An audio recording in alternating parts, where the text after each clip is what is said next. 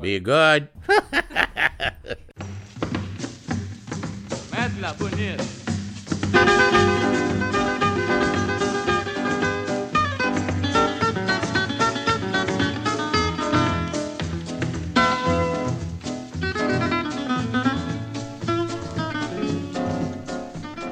Well, hello there, friends. Thanks for tuning in to the Monkey Tooth Podcast.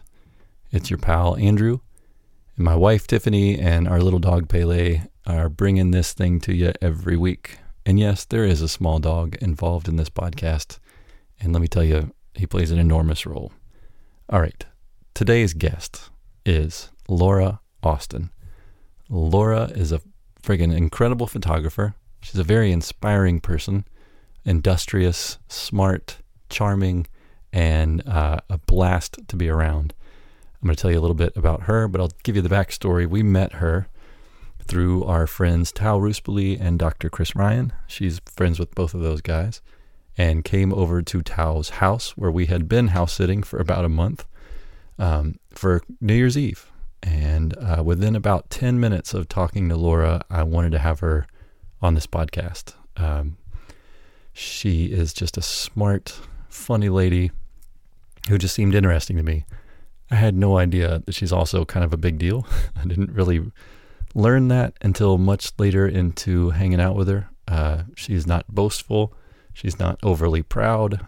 She doesn't feel the need to tell you every single awesome thing she's ever done, which are numerous and impressive. She was just like this unfolding, interesting person. Even after the podcast, I continued to learn tons and tons and tons more about her as the weekend unfolded, and I'm so happy to be able to share with you just this tiny sliver of what a cool lady she is. Anyhow, you got to go to her website, lauraaustinphoto.com. She's got an incredible book out called Solo.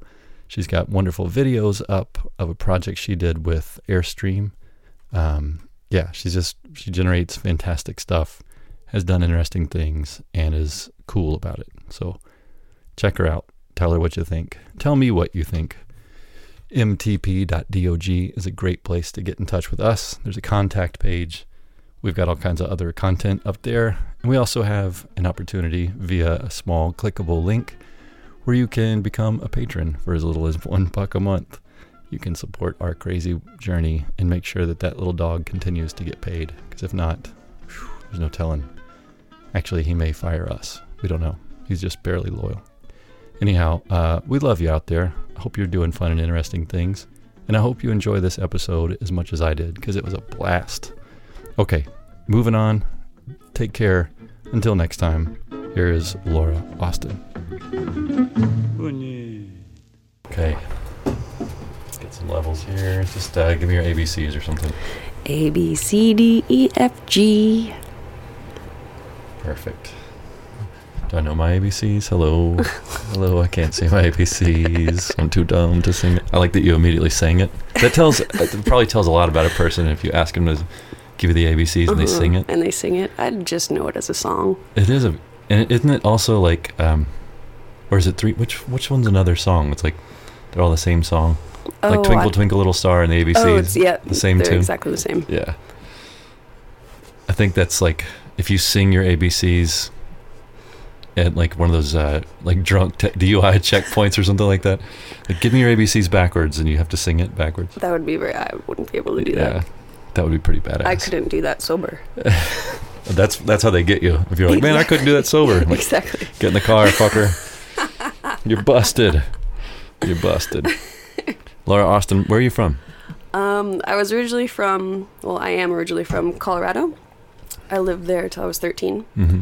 And then at the age of 13, my mom decided she wanted to move to Vermont. So she just scooped me up and my stepdad, and we moved to Vermont, and I spent my high school years there. Very cool. Yeah. Were you in Bernie's district? I don't know if Bernie was a politician when I was in high school. No, I lived in a small town called Stowe. I grew up in a small mountain town, so. S-T-O-W? S-T-O-W-E. Oh, E. Yeah. They put the E on there so it doesn't just seem like you're putting shit in town. Like Exactly. Stowe. So it's like somebody's last name or something. I assume so. I don't know the etymology of That's Stowe. cool. Well, this interview's over. It's been great. Great. Thanks. Awesome. Thanks, Andrew. So why Vermont? Your mom just likes being cold? Or? Well, Colorado was cold too. Yeah. Vermont, her and my stepdad went on a vacation out there, and she just decided that they wanted to move to Vermont and get out of Colorado. So my dad still lived in Colorado, so I went back and forth between Colorado and Vermont throughout my teenage years. Do you identify with any of those states, or? Funny enough, I have a weird distaste for Colorado. I just would never want to live there again. It's a beautiful place. I was just there last week for the holidays. It's a beautiful place. Vermont has a character and charm to it. It seems like whereas Colorado would be kind of new agey and airy fairy, Vermont's like got a crotchety and seasoned sort of thing. There's more history there, and Colorado just is dirt and rocks to me, which is beautiful, but the seasons in Vermont are insane. Like, I don't know if you spent a fall on the East Coast, but I have. Yeah. It's nice. It's hard. It's quite nice. Yes, it's hard to beat that. And it's a definite shift in gears as far as the season goes. It's not. It's unambiguous. Like, okay, it's fall. Right, exactly. And when I moved to LA from Vermont, like, I went through withdrawals of seasonal seasons. Yeah, that's the thing. So you live in LA right now. Yeah. On purpose. Yeah. It just kind of happened. But yeah. All right. So I've gotten that out of the way. Well, what did your folks do? What did your mom do? I consider both my parents creatives in their own sort of way. Okay. They both started their own businesses. My dad is an interior woodworker, so he has an interior woodworking company where he builds giant log homes in the mountains in Colorado. And then my mom had her own outdoor apparel company. So she sewed all the stuff herself and made like stuff for biking in the winter and first layer for skiing, and a lot of fleece garments. So they both were self-starters and turned their passion into a career, which was very, I think, influential for me. Yeah. Did you learn either of those crafts? Are you good at sewing or building? Or I can dabble. Like, I can use a sewing machine, and I could nail a nail in a piece of wood. Oh, there you go. So you're familiar enough with each one of them to be able to... Correct. Yeah. I could build a birdhouse. Okay. And sew a little curtain on the front. Exactly. That sounds great. Exactly. I wonder why there aren't curtains on birdhouses. I don't know. You think that would freak them out? They Probably. I don't think they'd we should run willingly go in test. it. We should. Yeah. I'm down. Okay. No birds have come in here. No, that's true. And there's a little curtain. Yeah, exactly. All right. So that says it. So you moved. Have you done like a lot of traveling before you moved to LA, or how long have you been in LA? I've been in LA. Well, I've been in California since 2008. I moved from Vermont when I was 18 to California. I went to college for just a semester for graphic design, and a semester into college, I was offered a job in California doing what I would have wanted to do once I graduated. Okay. So left one semester into college and moved to California to work at this company, Quicksilver. Oh yeah, the surf apparel thing. Yeah. Yep. So I was a graphic designer there for 2 years, and then I can progress through my career. But keep going. Okay. But I was 18, working in a very a small cubicle. All of my jobs would be handed to me in a manila folder. I could go an entire day without talking to a single person. It was a huge corporate company. Yeah. And I stood back. And I'm like, I'm still a teenager, and I'm already working a desk job, and I just, it wasn't for me. I woke up and like that. Okay, I love graphic design, but I don't want to be stuck behind a computer. So, growing up in the small mountain towns I grew up in, Colorado and Vermont, my life revolved around snowboarding. And there was a job opening at one of the big snowboard magazines called Snowboarder for an online editor. And so I applied for the job and I got it. And there I did a lot of writing and shooting photos and managing the website and stuff. But I got to travel around the world snowboarding, which was awesome. Yeah. I did that till I was 22. And the world of snowboarding became a little bit too much of a niche.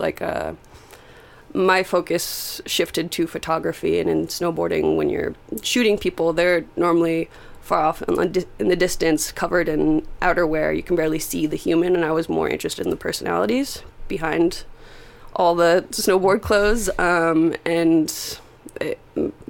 The magazine I worked for didn't really want to focus on that. It was more about it was very Yeah. Mainly. So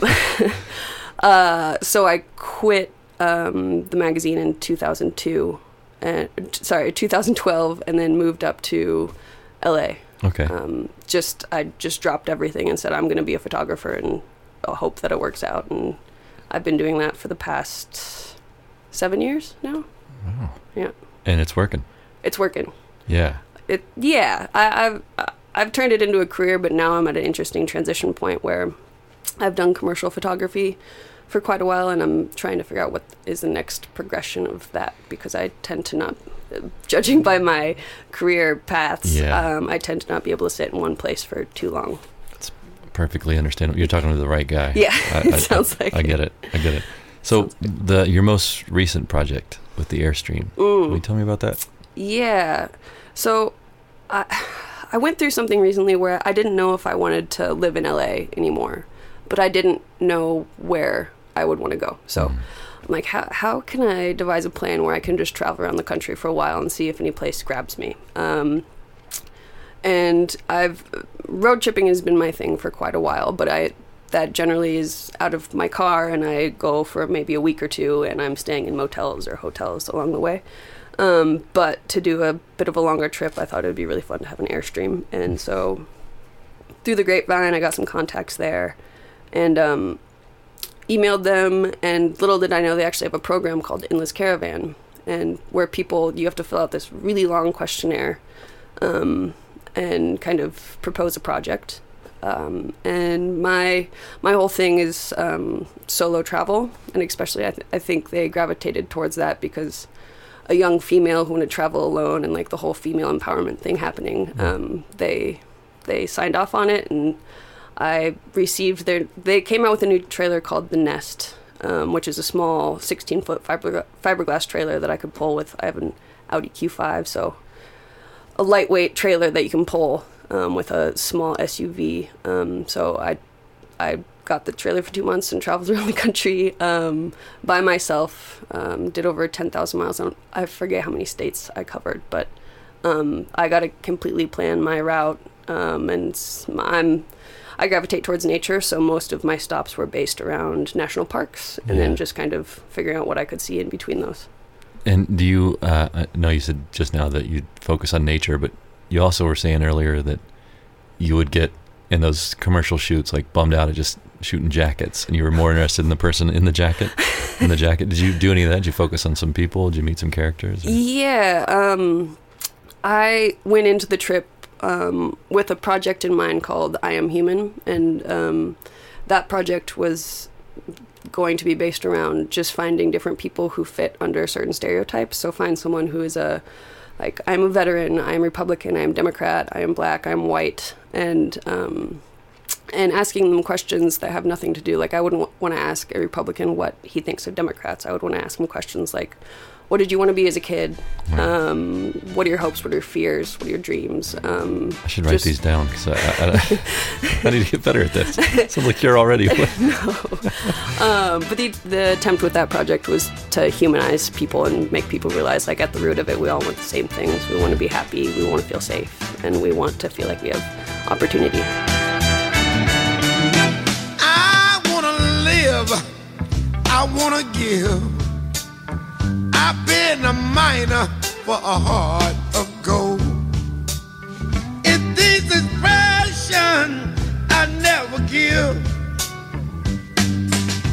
It keeps me searching for heart of gold. And I'm getting old. It keeps me searching for heart of gold.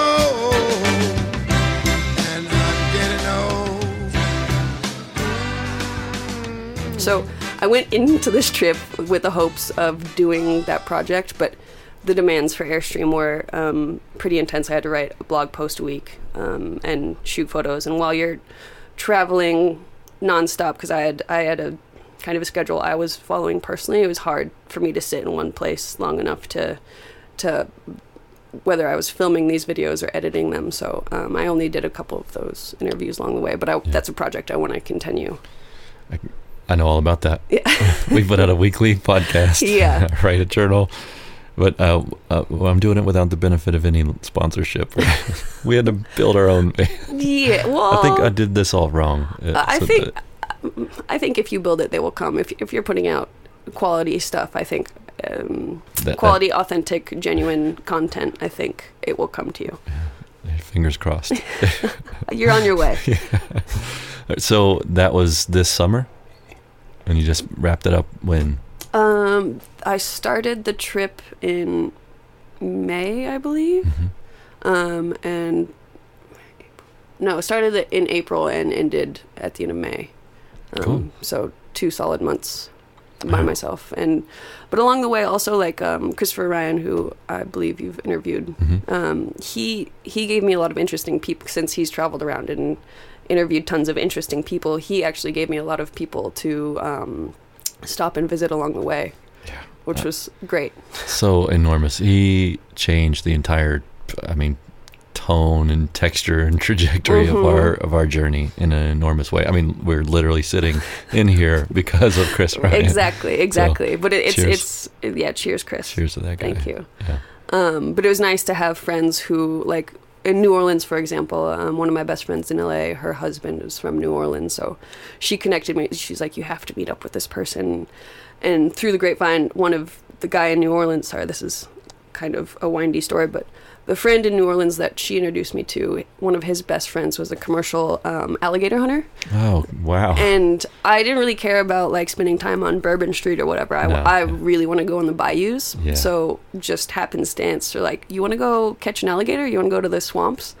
And I was like, yes. So we drove into the swamps, into, like, area that I don't think many tourists would go to. Oh, man. And down there in April and May, it's like the perfect time of year to be there. So green. Yeah. But we drove into the swamps, shot guns for a little while, and then went out into the waters of the bayou and actually caught an alligator. And I held maybe a 4 foot, no, not a 4, like a 3 foot alligator, and those things are really strong. Super strong. Yeah. Did you have to, like, hold its mouth shut, or did they have No, I didn't even hold the mouth. I held it, like, behind its head and its tail. Just to feel the weight of it? Yeah. Well, no, I held it for a picture. Oh, shit. And then he was like, when you throw it back in, pull your hands back as fast as you possibly can, because they can whip around really quickly and grab your hand. Yeah. But it was worth it for the picture. That's so cool. Yeah, it was very cool. Wow. And how did they capture it? What was...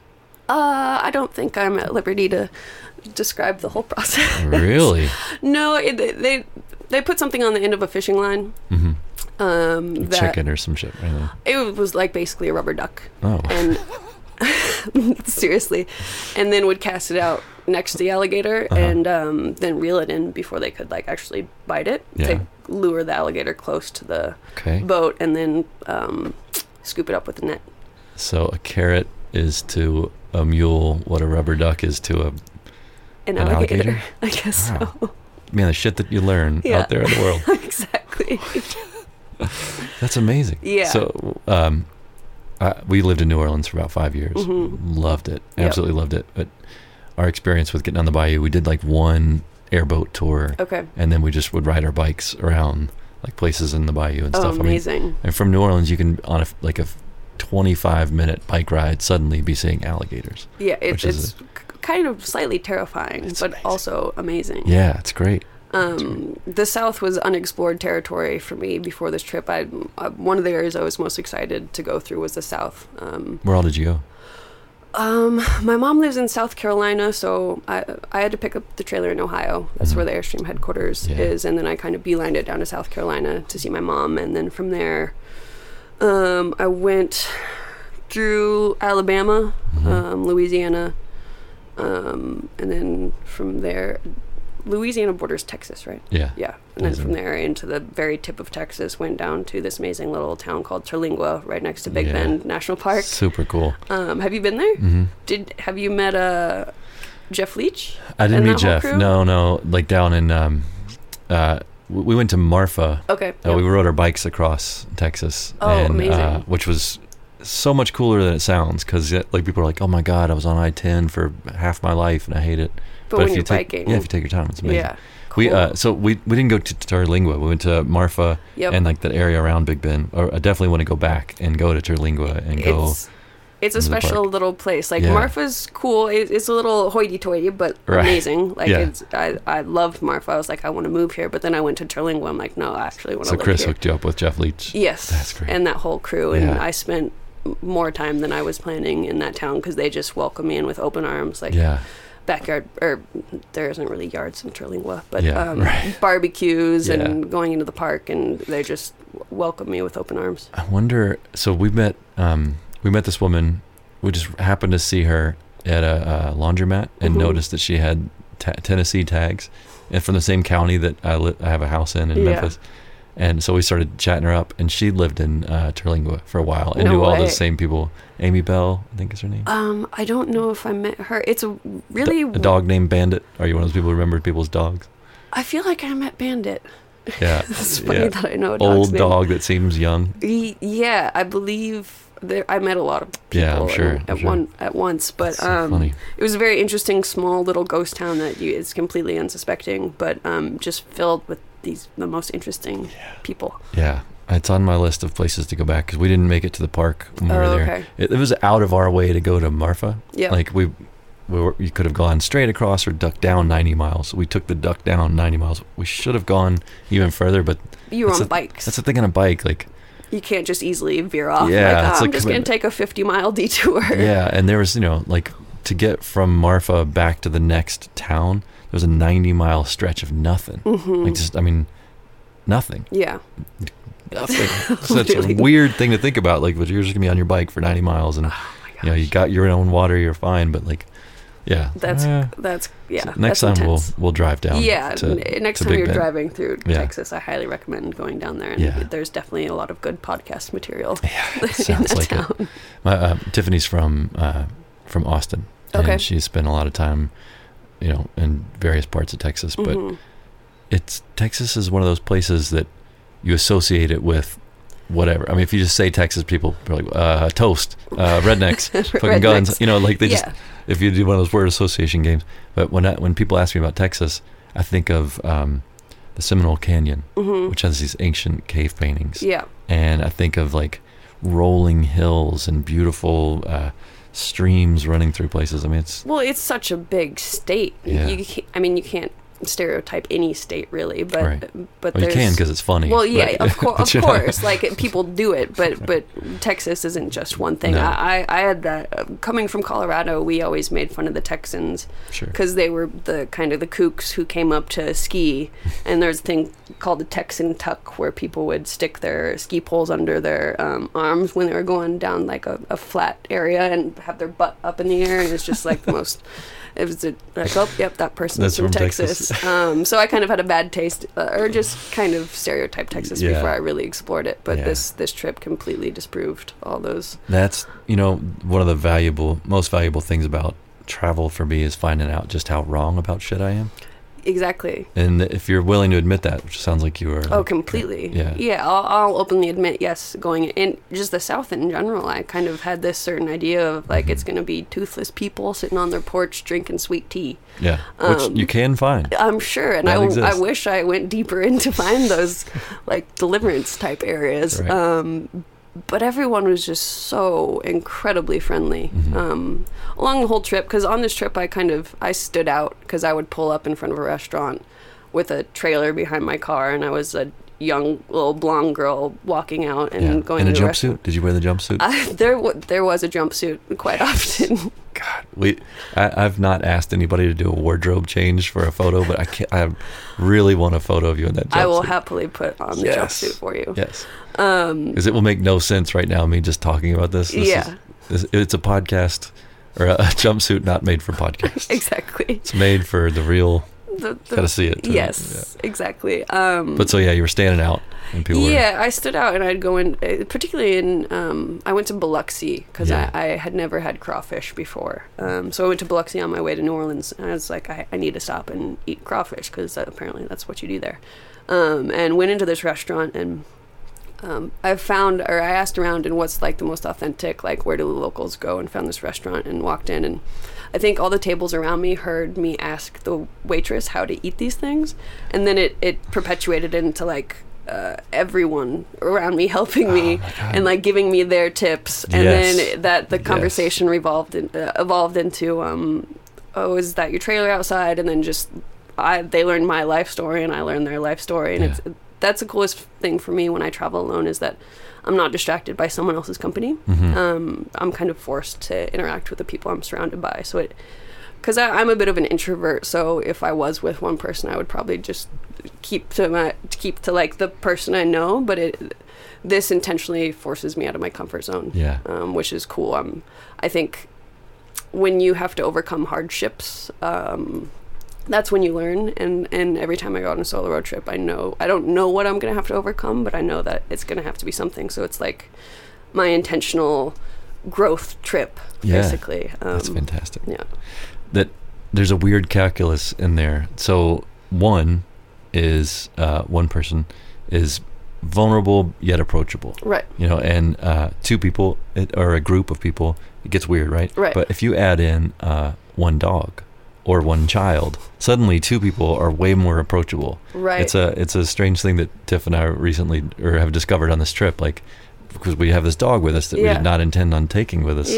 And the dog has created all these opportunities that we are definitely more introverted. And it would be difficult for me to always ask people to do this podcast, but having the dog with us creates this other, like, oh, look at these idiots and their dog. Well, let's talk to them. Right, yeah. And like, people want to come up and pet the dog, and then that's just an icebreaker. They're suddenly in there, Yeah, I've had a lot of people say, like, because there's a lot of, or a few people that I know who travel around alone and they have their dog. And it's almost like a marketing tool. Like, they shoot their dog. Totally. And I've had a lot of people say, like, you should get a dog. I'm like, I travel too much that doesn't involve a car for me to practically have a dog. So in the solo travel for you, I want to get to that in a second. Okay. But I also want to kind of finish where all you went. Like, you went in the South and went through Texas. Went through Texas. Like I said, did Marfa Terlingua, Austin, and then from there I actually beelined it from Texas to Joshua Tree. Oh, nice. Stopped here for a couple days, just because I figured Tao would want to see the trailer, and it was just like a nice. For me, Joshua Tree was a nice transition from being alone. I was on the road for almost a month up until that point, and I was alone, and I knew I was going to LA and back into like city life. So Joshua Tree was a nice kind of transition. Like, okay, this is something that's familiar, but I'm not fully in the city yet. It's a little both. Yeah, exactly. So I spent a couple days here and then LA, and then up the entire. Went to Big Sur. Actually met up with Chris Ryan. Him and a friend met me with their van, and we just had like a little powwow for a minute, which was great. And Big Sur is great because the pullouts all along the coast, you're actually allowed to camp there and stay there overnight, which is amazing. Big Sur is, out of all my travels, still one of the most special places I've ever been. So beautiful. And then from there all the way up the California coast through the redwoods, Oregon, Crater Lake. Wow. Love Crater Lake. Crater Lake was very cool. It was winter. There was still a lot of snow up there when I went, surprisingly.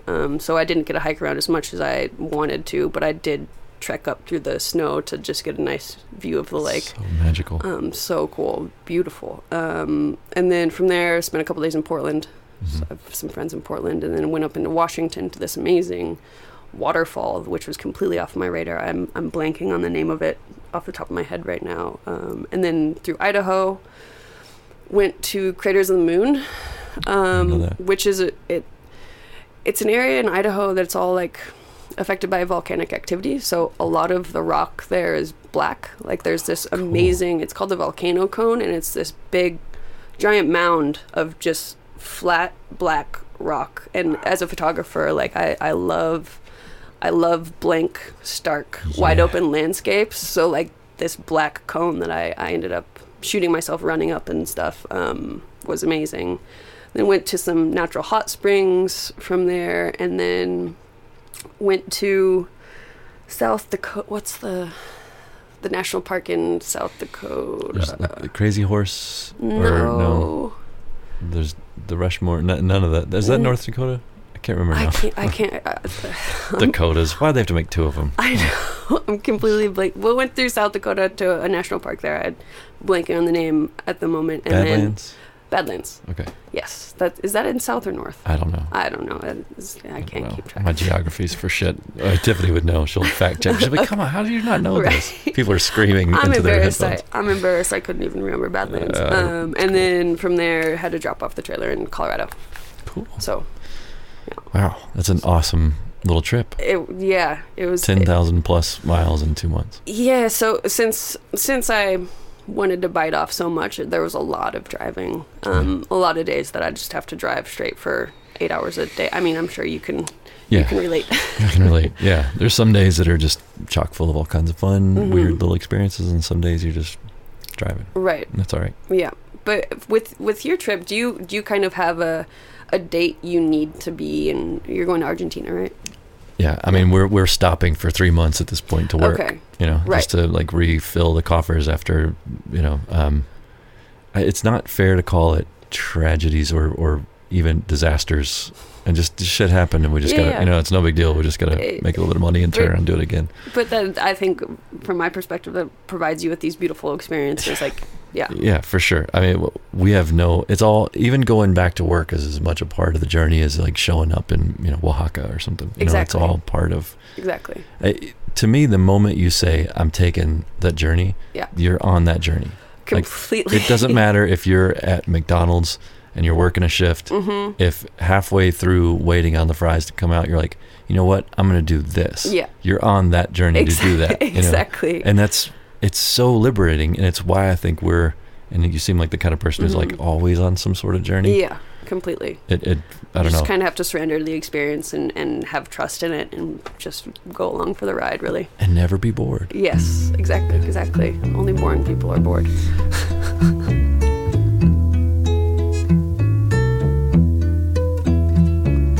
I can't contain emotion, get it out of my mind. I can bend the rules with primitive tools and stutters.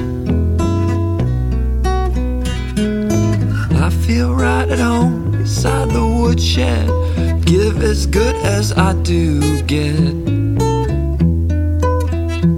And I heart the part when you play the concerned friend. When will it end?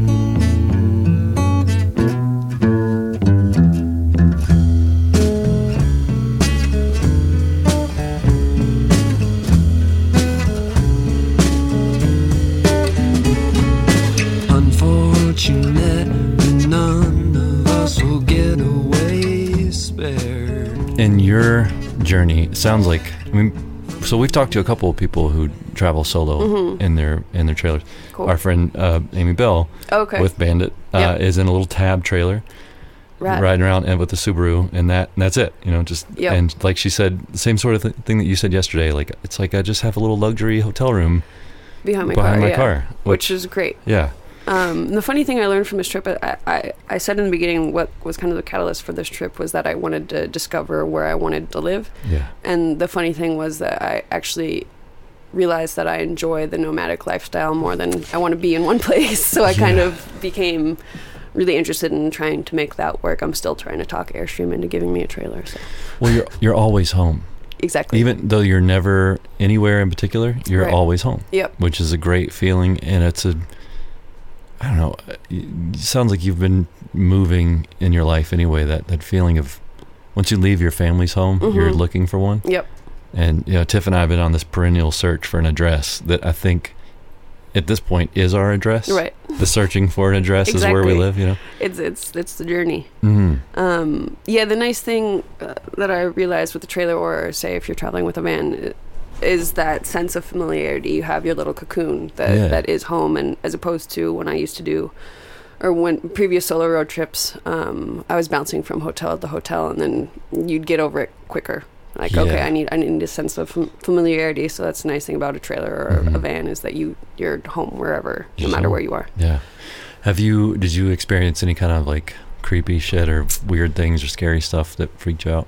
People always ask me that. I guess I don't know why on all of my solo road trips I've never had any like creepy guy following me or whatever, or just got a bad sense. I guess maybe intuitively I know what situations to avoid ahead of time, but even I think the scariest situations for me personally with the trailer trip is just if I was camping off the grid where there's no one else around, say like someone pulled up in the middle of the night and saw this car and trailer in the middle of the woods and decided to try and see who's inside. Right.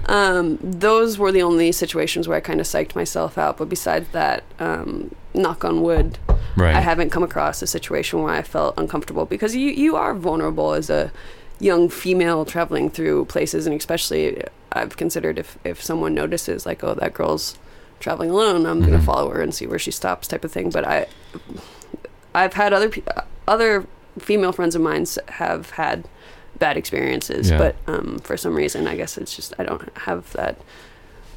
I don't attract that sort of activity. Well, I mean, so we get those questions in that vein, not necessarily like if you had creepy people following you around, because my wife kind of has a creepy person driving her around. Oh, please. But the you're as vulnerable to that, if not more so, at home. Right. You know, and like in a city like LA of millions of people, completely. Just going home by yourself, you're still a solo female traveler. Exactly. You know what I mean? Unless you're not solo, you're kind of always a solo female traveler. So. Yes, exactly. And with what I'm doing, the hope is to encourage other females because there is such a stigma against females traveling alone, whether it's a road trip or flying somewhere. So the hope is to encourage other people. Like, it's not as dangerous as people might think, but at the end of the day, you need to have a good head on your shoulders. Right. You need to be able to, I don't know, do your own thing and make a good decision. Yeah, exactly. I mean, that's the thing with us. We get that same sort of as everything. Aren't you worried about this in Mexico or this and that? Which, yeah, of course. I mean, but I'm also worried about, a texting driver. Right. Oh, like completely. we've nearly been killed on the road, just here, Really? just, oh God. Yeah. People flying over hills and, I mean, there's our dog almost died, I mean, like there's been all these little things that like, you're never really totally safe from any sort of danger, and to think that you are or that you aren't in any case is misguided. You just gotta try to do your best, make your best decision, and I'm more scared of being stagnant and not being happy than what I might come across while I'm on these trips. Totally. I mean, that's the biggest fear for me is not living a life that feels fulfilling to me. Yeah, not even dying in that cubicle, living in that cubicle, and then just someday crapping out. Right, exactly. But it takes a certain type of person. It's not for everyone. Like sometimes I'm envious of the people who are still living in the same town I grew up in and have a family and they're happy doing that. And I'd have no judgment. I pass no judgment like, oh, you're living a boring life. I'm like, oh, you just accept and appreciate this simple life, and sometimes I'm jealous of that. Totally. Like I wish I was cool with that sometimes, but no. Like I'll get in someone's car, they have like a nice car, like, oh man, this is a fucking nice car. Like driving this thing, I drove somebody's BMW the other day. I'm like, wow. And they have a house and a BMW. Yeah. It's like, well, those seem nice. It seems cool, but it's nice to like appreciate those. And then it's like, for me, it's like kids. Yeah. I love to like pet them and talk to them and hear about their stories and, share food with them and then to watch them go, like, go back with your mom. Yeah. Like, borrow a kid for a little bit. Yeah, it's great. But I don't know that I would want one. I know for certain I don't want a child. I would rather have a BMW than a child, I guess. That's what I'm saying. One requires a little less responsibility. Yeah, one's way less expensive. But yes, that's very true, actually. So the danger thing, the travel thing, it can be scary, but it's not. To encourage people to do it, it's good that there are people in cubicles, I guess, doing the jobs that need to be done. Someone needs to do it. It's good, and that there are personalities who are fine with it. Yeah, it's totally fine. Yeah, and I'm trying to become increasingly aware of like not even just sounding judgmental, because I don't intend to judge anybody, because I don't know what the fuck I'm doing. Who am I to judge anybody for anything? Exactly. But like, I don't want to make it sound like I decry someone's choice to be like, to stay where they are and do what they like. I mean, that's that's fantastic. 'Cause Exactly. I'll come visit them. Yeah. I'll come see you, and Yeah. I'll learn from you something. So I'm glad they're there. I'm glad they're doing it. But for me, I would rather die. Yeah, well, I'd just rather die. going along with that, like, I'm not strictly an advocate for you need to go out and travel and live this nomadic, spontaneous lifestyle. Yeah. I'm an advocate for finding what makes you happy and Yeah, doing that. And totally. if that means sitting in a cubicle and you're supporting your family and you're comfortable, awesome, Yeah. cool, do that. For sure. Great. Well, talk to me a little bit about photography. What are you shooting? Are you doing digital? Do you have film? Do you do black and whites? I haven't seen any of it. I know. Well, no, let me take that back. I have seen your Bombay Beach book Okay. in Bombay Beach Okay, cool. at Taos Place. That is not representative of my. I Okay. mean, that was a very cool project. I can go into that later if you want, but Yeah, please. I shoot mostly digital.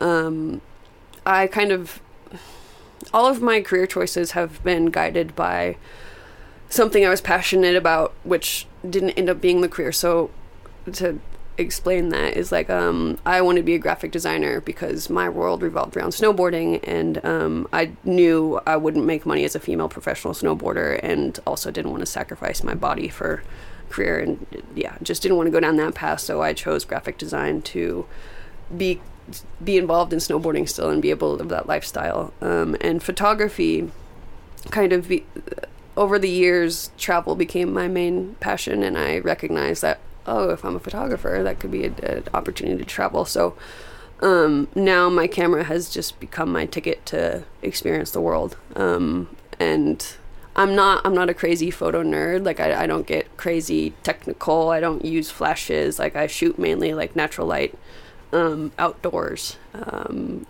it's just been my ticket to experience new places and people.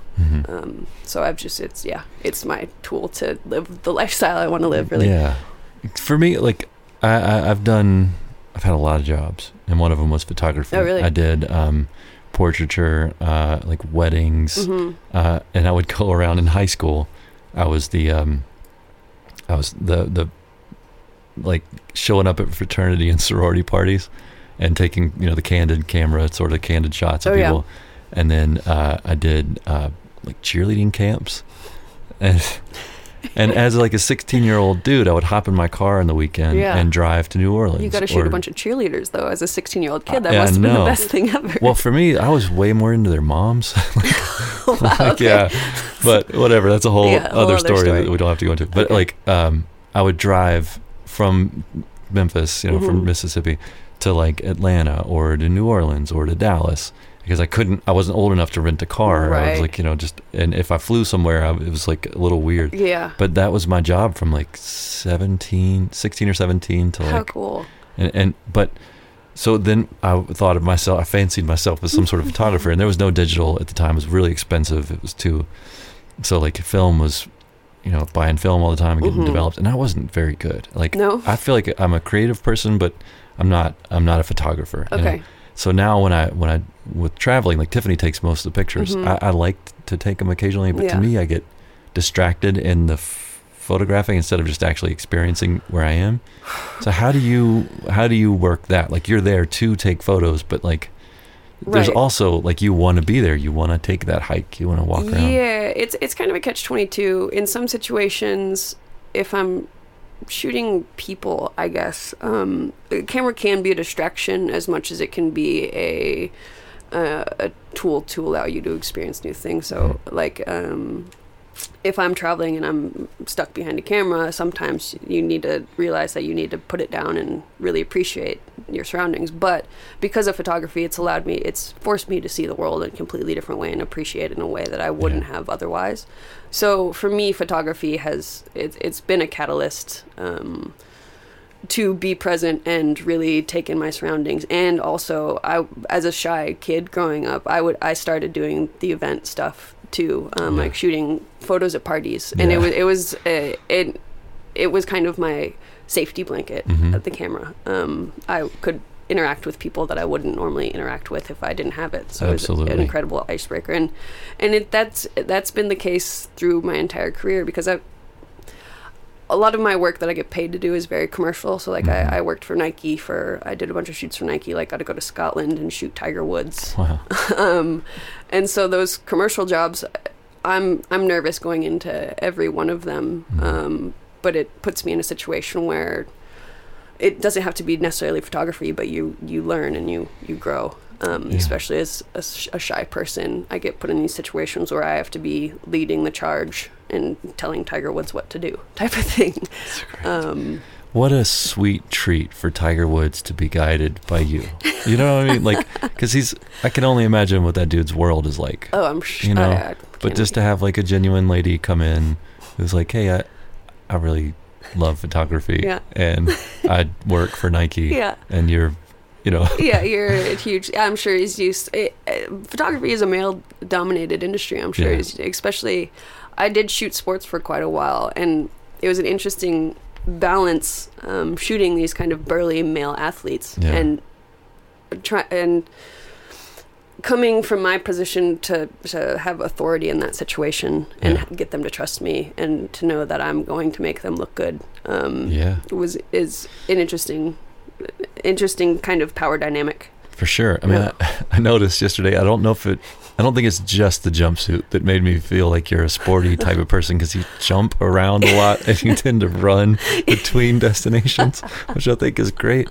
But like now I can see, like, I'm just trying to picture that dynamic of you showing up at like a sort of male dominated sort of thing. You definitely project like a confidence, or not. I don't know if projecting confidence sounds like you've taken some sort of Tony Robbins course or something, but you just seem like naturally at ease. I'm comfortable in my own skin. Yeah. And as far as sports goes, I grew up as a complete jock. I played every sport every season. So in that, if I went into those situations where I had to shoot sports and knew absolutely nothing about what it is that the athlete has to do, then I'd probably be a little bit more timid. But when I can speak to these athletes, like, oh, can you stretch your calf this way, or can you swing the bat? Like, I know what's involved, and I'm not just like some outsider. Right. You're not having them in some weird pose that they would never be in. Exactly. Exactly. That's cool. Wow. Yeah. So you're doing a mix of nature photography, people, commercial stuff. I do a little bit of everything. Like, I've shot fashion, I shoot sports. My personal work is more travel oriented. Just kind of all across the board. And it's a tough line to walk, because some people say you need to have a focus and get good at one thing, but for me, I would never say no to a shoot, because even if it's kind of a subject matter that I might not be that interested in, I think that provides even more of a creative challenge to find a way to take this thing that you don't really care about. Say you're shooting cookies, and you find a way to still create photos that you're proud of and you're happy with. Those are the situations that push you a little more. That's a healthy attitude that I think draws across what we were just talking about, like the nomadic thing and the person who's stayed and true and doing their thing. Like, to be able to find the through line of things that like aren't just like a phrase I say all the time. It can't just be tits and champagne all the time.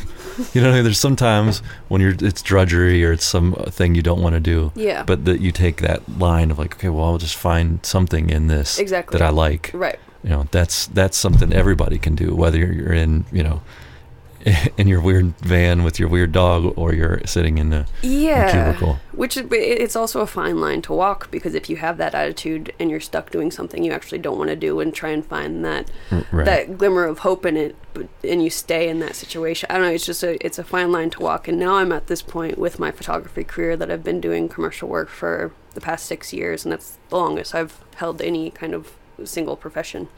Now I'm kind of getting bored, and there's less of that I'll find the good thing to do in this. Now I'm like, okay, what, I kind of feel like I've done this, what can I do next to kind of challenge myself? Well, there's a difference between like a cudgel and a rut. You know what I mean? Like, using that like, I'll find the best of this situation as like a thing to spring off of is one thing, but using it as like a numbing agent, whole different thing. Yeah. So tell me about the Bombay thing. What was that? So you've interviewed Tao? Yeah. Okay. So Tao, he has this thing out in the desert, Bombay Beach Biennale, where it's this small kind of rundown desert town right on the edge of Salton Sea. It feels post-apocalyptic. I mean, you've been there, you know the scene there. But he throws this kind of art gathering every year, and they kind of they find the beauty in the ruins and put art installations in a lot of the lots out there. But he had this idea to kind of glorify the destruction there, and he asked me if I'd come to Bombay Beach for 2 weeks and shoot the properties throughout the town in a way that it's like shooting them as if it was like a house and dwell kind of thing, like making it very clean and perfect, but when you look at it, there's like graffiti and just it and rundown houses. So I spent 2 weeks walking down every street from sunrise to sunset, just like stopping, looking at each property. It completely retrained my eye, because I don't normally shoot much architectural stuff. So I would notice things that I would never notice before, whether it was the shadows or the lines in a house or the angles. Or it was a very interesting creative exercise, because again, that's something I wouldn't normally be compelled to shoot on my own. And after doing that project, I went back to LA and completely saw LA in a different way. I would notice all these things that I wouldn't have noticed before, whether it was the color of a siding on a house or shadows, or it was very interesting. I've kind of lost that now, but I think subconsciously it's still there. Yeah. Do you wonder, like I look at stuff like that and wonder, because I've built things and mostly repaired things, and you wonder what was intentional and what, like they just picked that color because I like that color, or I picked this beam, like especially when light and time of day and season of year interact with a physical structure. Oh yeah. I'm always wondering, when was this built? Was it the time of year? Was it built in the spring when the sun is about this angle, and is that why they wanted it, so that sunset would do this weird shadow? Exactly. Did you find any of that sort of stuff in Bombay? In Bombay, I don't know if the stuff out there is that considered. Yeah. But it's kind of like beautiful chaos. Because I think once you stare at something long enough, you begin to see the beauty in it, and that definitely happened on that trip. Yeah. It was a cool creative experience for me. Can imagine. Yeah. I can imagine. So what are you working on right now? Are you on break? I'm in this, as I mentioned, I'm kind of in this weird transition where I don't exactly know what my next step is. It's funny, I can attribute every step of my career to someone I was trying to impress or make happy, which I ended up loving the things that I was doing, but I could tell you that I originally got interested in graphic design from the get-go because I was dating someone who was a graphic designer, or snowboarding. I was dating a professional snowboarder. Like, there was a very interesting underlying thing of I was trying to impress or make certain people proud. And as I'm 28 now, which I'm not a wise person by any means. I still have a lot of learning to do, but as I've gotten older, I've kind of put down that thought that I need to make other people happy besides myself. And so now, for the first time in my life, that I'm not trying to impress anyone else, the hardest question for me to answer is like, okay, Laura, what do you want?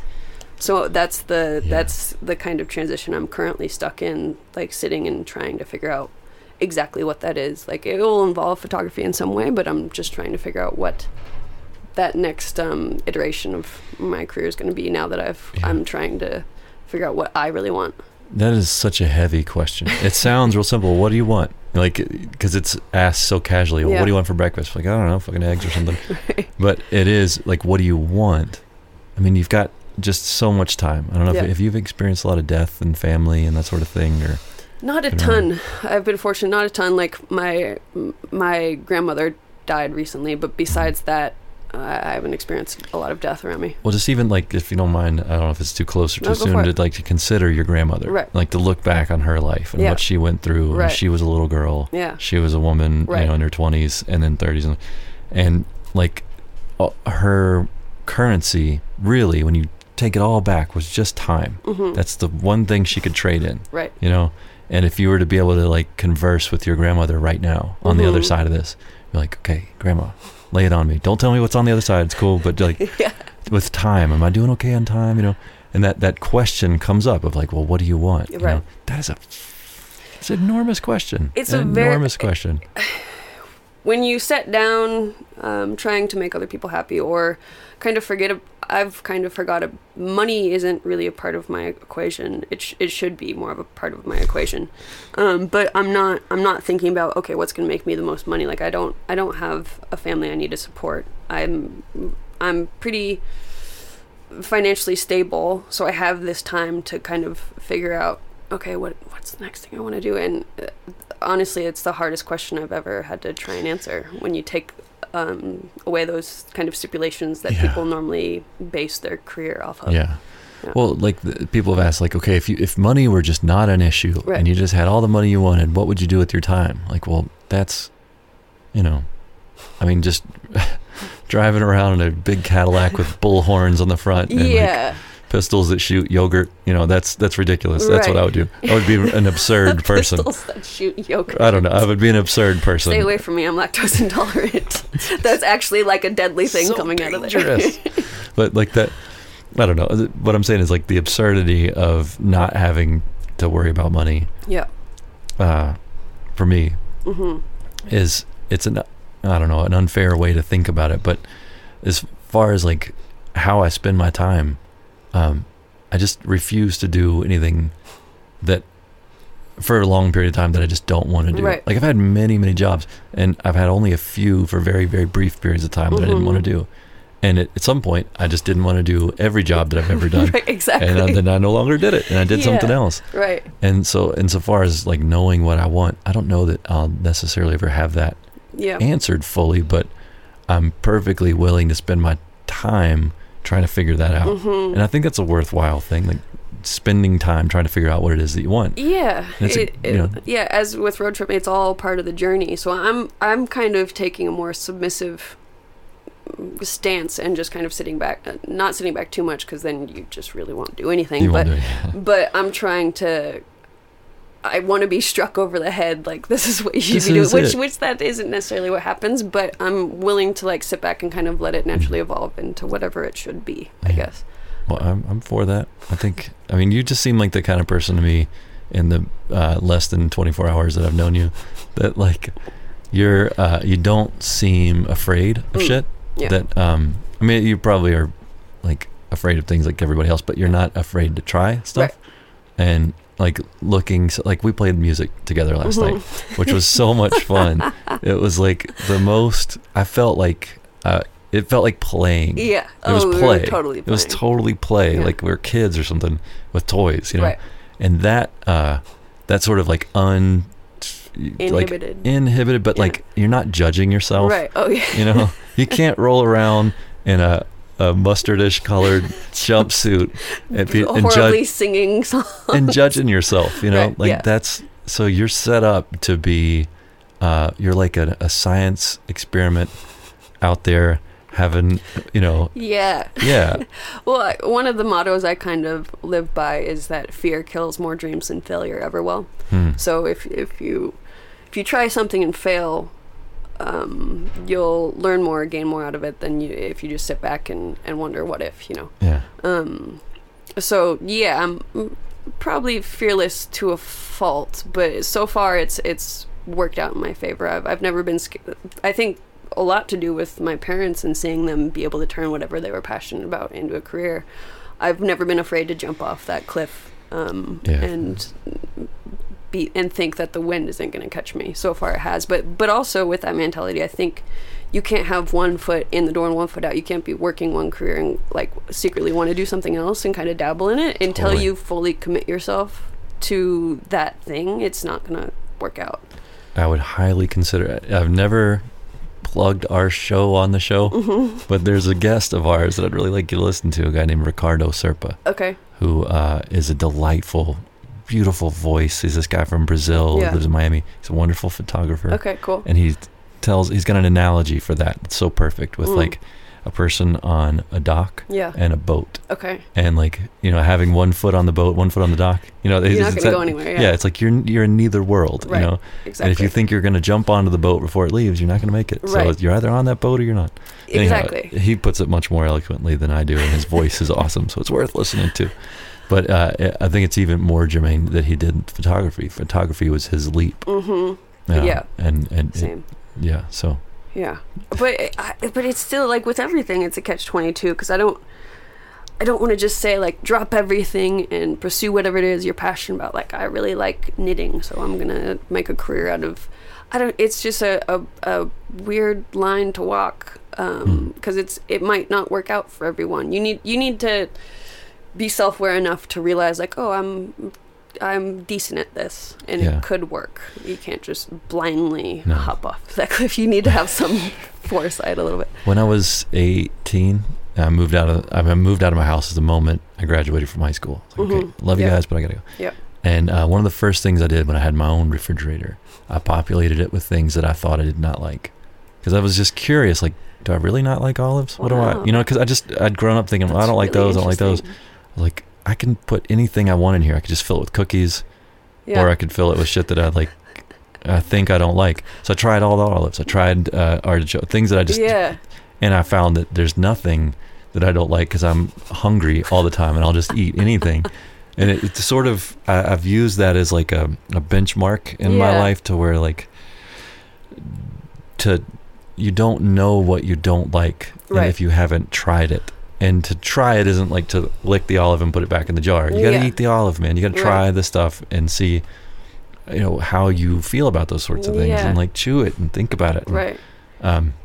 It works that way with jobs. Completely. It works that way with adventures. It works that way with people you've met and dated and friends. All of it. You just got to try. Yeah, because you could jump off that cliff and it might not work out, but then you can go back to whatever it is that is safe or move on to the next thing. That's very... Yeah, it's not like eating the olive that you don't like. That's going to be the last thing. Yeah, you're going to die. You're only going to eat olives from now on. Exactly. You know, it's not like, you try.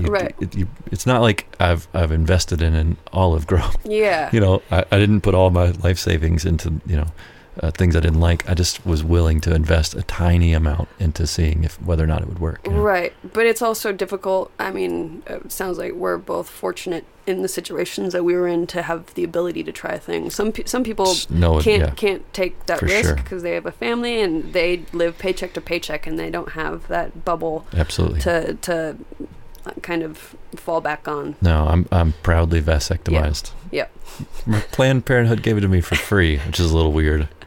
I was perfectly willing to pay, and I never got a bill. I was like, "What the fuck is it? Do you guys know something about me that I don't know?" Like, it's like, "Oh, finally, you're here. We've been waiting." You know, like, crazy. Anyway, sorry, but yeah, no, the whole opportunity, whether or not you can try this sort of stuff, absolutely. Like, if you got responsibilities, you got to take care of that for sure. Yeah. And Tiffany and I are lucky in that, or I don't know if lucky, we've just accidentally made the right choices for us. You know, that's how I feel too. Yeah. Happy accidents. Happy accidents. Indeed. Exactly. I want to say this without sounding creepy. I can't wait to take your picture in that jumpsuit. Well, I'll happily throw it on. Awesome. Well, thank you so much for sitting with us, man. Thank you. It was awesome. I mean, we're sitting in a boat in the desert and we're having a lovely conversation, so I can't complain. Indeed. Cheers. Cool. Cheers.